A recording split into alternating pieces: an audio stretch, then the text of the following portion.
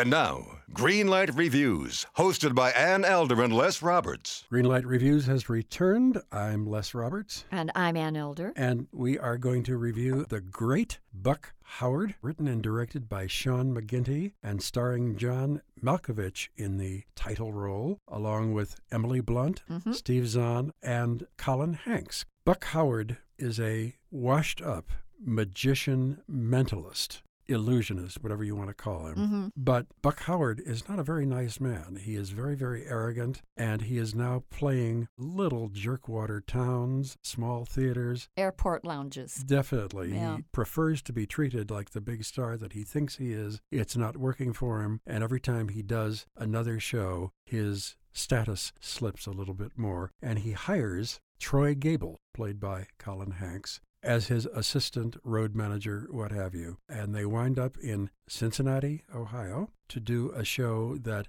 Buck Howard really believes is going to put him back on top. It's an illusion that he has never done before. He is going to try and put asleep 900 people at one time. Well, he put the audience to sleep in the movie house I went to. Well, It's no great feat, but go ahead. Well, it was no great feat to do this film. I think that John Malkovich is one of our best actors around. I think he's good in this film. I think he's marvelous at the beginning, but somehow we get very, very tired of him. Yeah, I agree with you, As Les. this film plugs along. As far as Colin Hanks is concerned, he's a very good-looking young man. He looks a little bit like his father, Tom Hanks. I think he needs more excitement in his performance. There was a kind of energy problem that plagued this movie, and I think Colin Hanks is a victim of that. Listen, I think we have to also mention that Ricky Jay, the famous magician, has a nice part in this. He plays the manager, colleague, friend of the great Buck Howard. We see him in a lot of scenes. I wish he had more to do in this movie. I've always been a great fan of the great Ricky Jay. But here's the problem with the movie for me. I don't think this film could ever make up its mind whether it was to be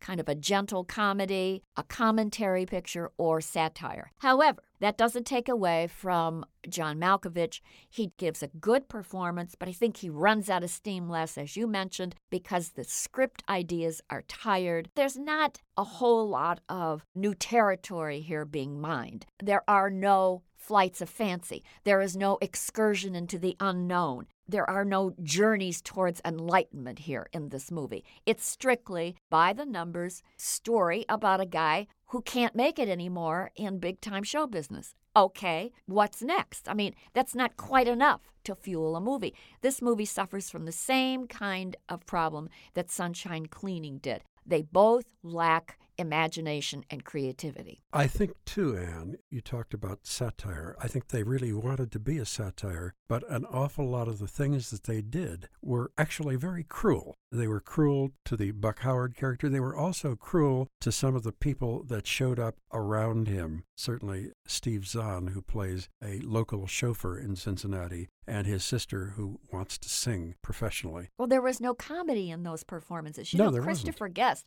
makes fun of people or certainly targets them for comedy in all of his movies, but he infuses those pictures with great humor.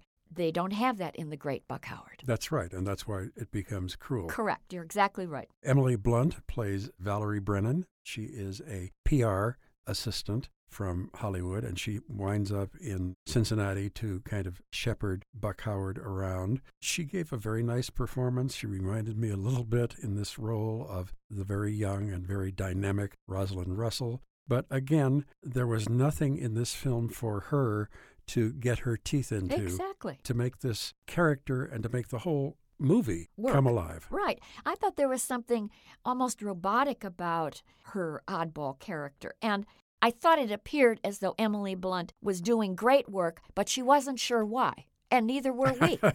You're right. Even with this great talent, Malkovich, he was plotting for most of this movie. Plotting.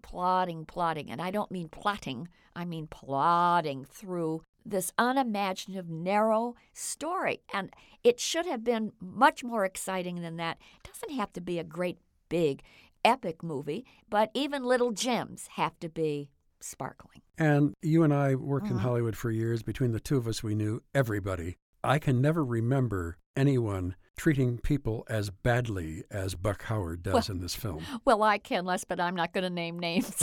Well, there are one or two. So, nothing happens here. Nobody learns anything. The people act. It's good, but it's all for naught. I think if you're a big John Malkovich fan, Yes, I am. I know. I think that other people might enjoy getting a kick out of this film. It's fun for about a half an hour watching him chew the scenery. But after that, I'm afraid that this movie is very, very disappointing. Buck Howard is no Kreskin. He's no great Randy. He's just an average mentalist with an act that you can actually get right out of a magician's magazine. So for me, I'm going to give this a yellow light. And you know what, Les? Let me see if I can read what you're going to do. Let me see if I can see into the future. Look into my eyes. Well, they're yellow, Les. That's right. My eyes always get yellow when I see a film like this. And again, as with Sunshine Cleaning, Anne, Yes. I'm disappointed at this film. Too. I was really looking forward to seeing it. I hoped it would be an entertaining film, and it's a waste of time for me. So I join you in giving it a yellow light. And that's a dim yellow, isn't it? Yes, it is. Okay. 2 dim yellow lights for the great Buck Howard. Until next time, I am Les Roberts. And I'm Ann Elder. And we're looking forward to seeing you having a great time at the movies. Mad Magazine. Advertising mascots. B-movie posters. And cartoons. Oh yeah, can't forget cartoons. If you get the funky connection that ties these pop culture gems together, you'll dig 2 designers walk into a bar. See, we're a couple of creatively curious pals living between the bookends of grand museums and dive bars. Hey, you know the place, the sweet spot where highbrow and lowbrow become drinking buddies. So join our barroom chats as we talk influential work and uncover stories of how the familiar became iconic. Think behind the music for the stuff we love. Check out our website at 2designerswalkintoabar.com. And listen wherever you get your podcasts or visit evergreenpodcasts.com.